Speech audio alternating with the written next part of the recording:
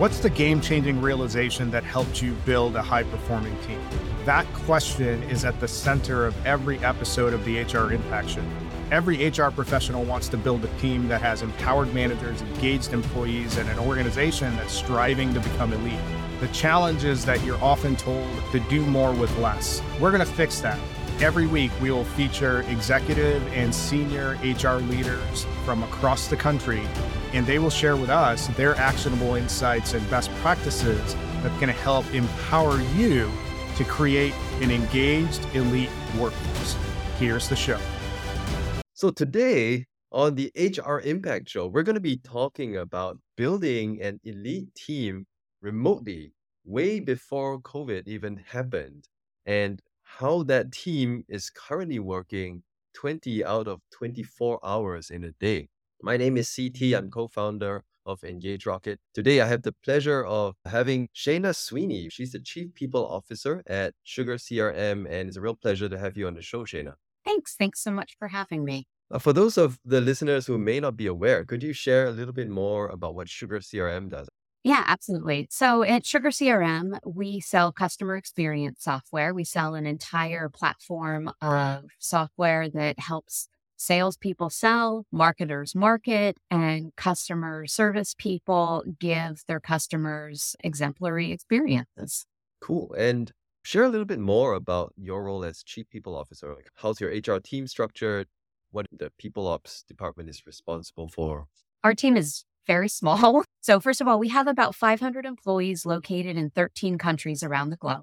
Unlike a lot of employers our size, we do provide direct HR services and employ people directly in those countries. So I have an HR team of 3 people, and we're scattered around the globe with different expertise for different regional areas. We try to make customers for life, and so we try to make employees for life on the HR side. We support employees, everything from hiring, recruitment, onboarding, all through their employee life cycle and employee journey and everything that comes with it. You guys are supporting employees across 13 different countries, you mentioned. Basically, out of the full day of 24 hours, 20 of those hours has somebody somewhere in the world that's working. Sugar CRM transitioned from partially remote, hybrid, into fully remote as early as almost 8 years ago when you were with the company. What was the evolution like over time? So I've been with Sugar for about 8 years. When I first started, we had a couple larger offices in some locations. We had 2 in the US and 1 in Germany, and I think a really small Australia office. But we also had about 20 to 30% of our employees were home-based employees at that time. We were hybrid before hybrid was a word. We just didn't have a word for it then. So we dealt with a lot of the issues that people are dealing with now. And then even with our office space, everyone had flexible working time and hours. No one was really in the office 5 days a week. There's probably a few people that were because they chose to be. But we had all of engineering worked from home on Thursdays, and different teams were in and out at different times. We had a lot of the challenges that I see people facing today as they're bringing people back to work. People didn't want to come in unless there was a reason to come in. So the more we had food or celebrations or big meeting, that always brought people in. Those days we didn't have those things, there was significantly less people in. We had a lot of challenges with meetings because in the hybrid world with meetings, you have some people in a room, you have some people at home. We had meeting rules on the wall for dealing with that, where we'd appoint one person as the meeting coordinator, where anyone that was at home could ping them and say, I need to say this point, but I can't get a word in edgewise. And that person would be responsible for stopping the conversation in the room. So to say, this person on the phone has something they want to say. So we struggled a lot with that. We saw over time that the people who were in the office less tended to get less promotional opportunities than the people who were in the office more. And so all of that was going on. And then as time progressed, our big hub was in Silicon Valley, and it was getting harder and more expensive to recruit here. Anytime we'd find someone, Google, Facebook, Netflix would just come in on top with, we can beat that offer, and we'd lose the candidate. We started thinking, hey, we already have all of these people working from home and it seems to work well. why don't we just start expanding recruiting anywhere so that we can get a better talent pool? We think we can make this work from all of the things that we've learned along the way. So we started recruiting all over the globe. Our employee population started growing globally. We had people everywhere. I think when COVID hit, we were about 50-50 home-based versus office-based. And so we were frankly, in a great place to transition really easily to home-based work because we already had everything in place to support the home-based employees. What we did when COVID first hit is we had our home-based employees talk to our non-home-based employees and say, hey, how do you make this work? What works for you? Let's take the best practices. So a bunch of people worked on best practices, and then they did a presentation to the rest of the company about here's how you stay sane while working from home. Here's how you avoid burnout. Here's how you build effective boundaries. And then during COVID, our leases were coming up for a lot of our real estate. We were like, you know what? We think we can make this remote thing work. And so we let all of our leases go and we committed to being basically a home-based workforce. What made you guys move towards a hybrid type arrangement from the get-go? Was that from practicalities of having a distributed team, or was it more for talent attraction, which did become a greater feature later on? Yeah, it initially started because we had customers all around the globe and we needed to support the customers. We needed people in different time zones because it was a lot easier to staff for that than having people work like the midnight to 4 a.m. shift. And so the impetus of it was really to service the customers and have people in region working normal business hours where our customers were. So that's really what started it all. At the same time, you mentioned also the engineers were not really coming in full time. So was that for practical reasons, just to give them more focus time to do their work? Yeah, it was to give them more focus time because we found that, at least on the engineering side, it's a lot easier to code when you're not having distractions during the day, when you can have like a meeting free day and you can just absolutely have that deep work and that deep focus. We saw better product coming out, better quality, happier engineers because they weren't getting pulled into different directions. So we had started migrating that way so that they could have that deep work focus. And so you talked also about meetings, particularly with hybrid meetings, which I think are really interesting, and having a meeting coordinator to almost represent those that are dialing in from afar. I think the meetings were probably the hardest with some people in the room and some people in Zoom. That was one of our biggest struggles with hybrid, and it definitely hampered productivity. We saw productivity and collaboration increase when everyone was on their own Zoom meeting and working remotely. But that hybrid, like half in office, half not in office, it was definitely a challenge on the meeting side because people couldn't get their point across. When you're trying to collaborate and share ideas, it can be really hard if you can't even get a word into the meeting. Well, we tried to have the meeting coordinators, didn't always happen, or sometimes the person was not great at it and would get so caught up in the meeting, they'd forget to look at their computer to see that people were pinging them about stuff. That was really one of the bigger challenges that we had, was dealing with that hybrid collaboration. And that was one of the things that helped drive us to the full remote. So either having everyone in the room or nobody in the room and everyone's remote. So it sounds like that was an unsolved issue, pretty much. It's very pertinent today because so many companies are still trying to make that work. The second question I wanted to ask about was, you mentioned promotion opportunities for people who are remote. Now, that is something that a lot of companies are still facing today. There are two approaches to it. There's the stick approach, which is if you don't come back to the office, you're not going to get promoted. And there's the softer approach, which is come back to the office, and then over time, you get exposed to mentorship or whatever it is, and it helps you to advance your career. How did you guys solve that, if at all? While we were hybrid, we frankly didn't solve it, but we had started looking at the data, and I'd strongly encourage other employees to look at the data that are hybrid to see if there's any difference in promotion rates between in-office, heavy in-office people versus people that are in office less. Because we did see a difference in the promotion rate and it didn't feel fair.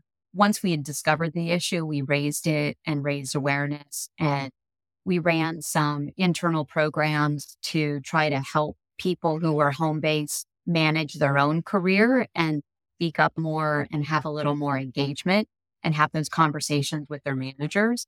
But it was a really difficult challenge to solve because if you're in front of people, you tend to be recognized more and memories are short and people really like to focus. There's the immediacy effect in performance reviews where people only think of what just happened recently, and that was happening with promotions. I would say one of the things we've done now to help try to solve that is we have an internal job board, and all internal jobs have to be posted and shared publicly so everyone knows what's coming up, what's available.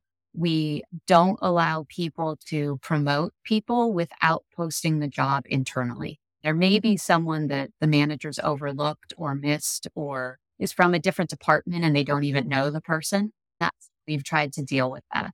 When we look at just managing a team that's fully remote, how do you onboard them effectively? Wow, it's been a great conversation so far. Make sure you join the HR Impact community where we gather a community of HR leaders just like you. This is a space where top people leaders share actionable insights and practical playbooks. Sign up today as a member for the community, get updates on the latest HR resources and exclusive event invites. You can join the community at www.engagerocket.co/HR Impact. And now, back to the show. We start at the pre-boarding stage. Because we have people in different regions, they may have notice periods where they may not start for 3 months after they've accepted a job or 2 months. And so we send a little gift after the person signed, but before they've started, thanking them for choosing us. And when an employee starts, we do the basic onboarding where fill out your paperwork. Here's an intro to the company. Here's your IT equipment. Great. We have an onboarding program that we run where each member of the executive team meet with a class of new hires. So we group new hires in monthly bases each month.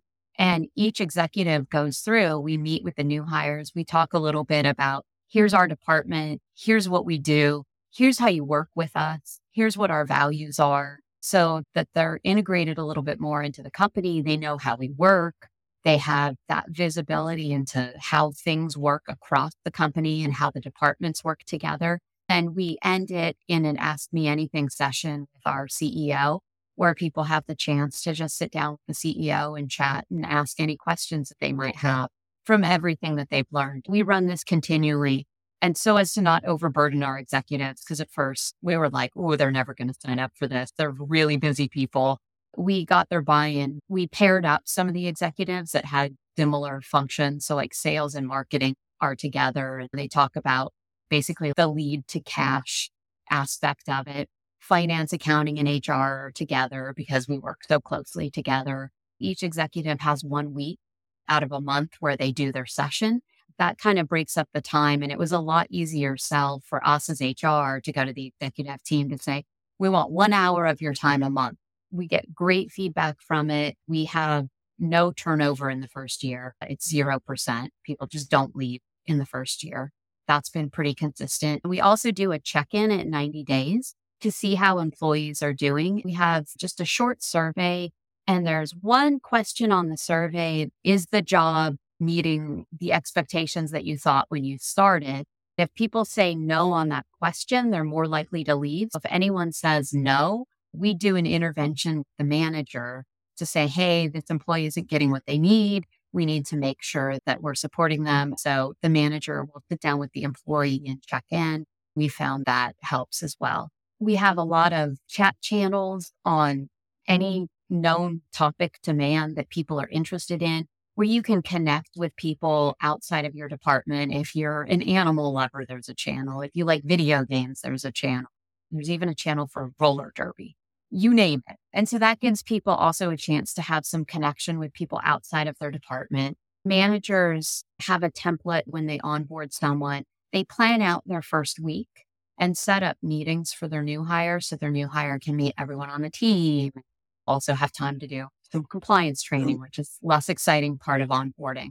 There's a lot that goes on with making people feel welcome. We also send them a gift after they've started of company swags, and we don't have a physical office, so they could have some physical representation of the company. So one thing that strikes me about what you've just described, Shayna, is how structured the whole process is. And it's very well managed for a team of 500 with only 3 in HR. That's remarkable that you're able to do that. How do you keep track of all of this? All the different activities for the new hires, all the scheduling that's going on, the gifts that you got to send out. HR system, we have built-in task lists that assign the different tasks to the different people on the team. It makes it pretty easy to keep track of. And then we also have some separate checklists. We have a lot of processes, but we have checklists so that we don't forget steps. You tie their responses on the 90-day survey to their likelihood to leave. Obviously, this works because you're seeing 0 first-year attrition, which is incredible. I love the data-driven approach to this. How did you make that connection? I'm a data nerd, and I will run regressions on just about any data I can find to see if there's any type of correlation because I think it's interesting. So we had started the survey and I was looking at turnover data and I was like, oh, a few of these people, this was years ago, were leaving in the first year. Wonder what they said on the survey. So then I just started running regressions on the questions and then where the people were at. And it really popped out. Wow. Probably the highest correlation I've ever found in anything HR related. Do you remember exactly how that question was phrased? Oh, it's simple. It's, do you feel the company is meeting your expectations? And it's a yes/no question, like that simple? It's yes, no, and undecided. Yes, no, undecided. Wow. Anytime anyone answered no or undecided, 100% of the time, they did not stay at the company for longer than a year. You have mapped out the whole employee lifecycle for someone at Sugar CRM. Lots of people ops departments say they do lifecycle management, but they don't even have that lifecycle kind of mapped out anywhere. Now, but you have. So tell us a little bit more about that process. How do you go about identifying different aspects of that journey, especially when you're not even seeing half the employee population or even more in person ever? We, as a company, we sell customer experience. So the employee experience is very similar to the customer experience. A lot of times in the customer experience world, you do customer journey mapping. And so it was not a huge leap for us to do employee journey mapping. We were all remote. So we just got in a room and found some free whiteboard software and started mapping out, like from the beginning to the end. You could drag and drop stuff. We just started thinking about, okay, what are those moments that matter? What are those key things? Wrote them down. And we decided we'd do focus groups with employees because what if we were wrong? What if our version of what those moments were was incorrect and we were making assumptions? We did some focus groups with employees. We just picked a cross section of employees from around the globe, from different levels, different departments, different countries. We got them into a room and we just started asking them, what are those moments that have mattered in your time at Sugar? What has made a difference to you? And they just told us, because you don't have to do this super fancy program. If you ask people, they just will tell you. We had some for sure that were missing that we hadn't thought about, that were moments to people. Like we had the promotion, but apparently the first promotion into management was really key to a lot of people. And that was a moment that really mattered to a lot of people. Then there were things where people had life events outside of work. We would send people stuff periodically. That was also a moment that mattered to people that they cared a lot about. We took all of that in one go and then we started going, all right, what can we do as HR to support? Also, what do the managers need to support people in these different aspects? It's always going to be ongoing because the employee journey changes as things change in the company. It needs to be dynamic. We would go through and be like, oh, someone's going out on leave. It would be really good if we gave managers a little guide to here's what to do when your employee's coming back from leave to help guide them through it and so that they could help lead with empathy when someone comes back. Or we redid our onboarding based on some of the information that we heard from employees where they had told us, it would be good if we heard this, or we had this program 5 years ago. It would be good if we could bring that back. And so we really mapped it out and tried to think of different things we could do at different times to help support employees. Sometimes it was the first-time manager. Here's some training so that you know what to do in certain cases. Here's a group that we have in our chat channels where you can ask other managers if you need help and get mentorship if needed. So lots of different things. Similarly, when people leave, we always try to have people leave with a positive feeling about the company. so that if they want to come back, they'll come back. Or if their new job isn't what they think it is and they reach back out to us, we can hire them back. We do have a lot of people that come back to the company after leaving. At a very high level, could you describe what you found that the employee journey at Sugar looks like today? Yeah, obviously it starts with pre-boarding and then it moves on to onboarding. And then the first 90 days is a pretty strong marker that we found was the make it or break it time. If people felt like they had chosen the right place and felt like they belonged. We also found the year mark was a big piece where people wanted to know how they were doing.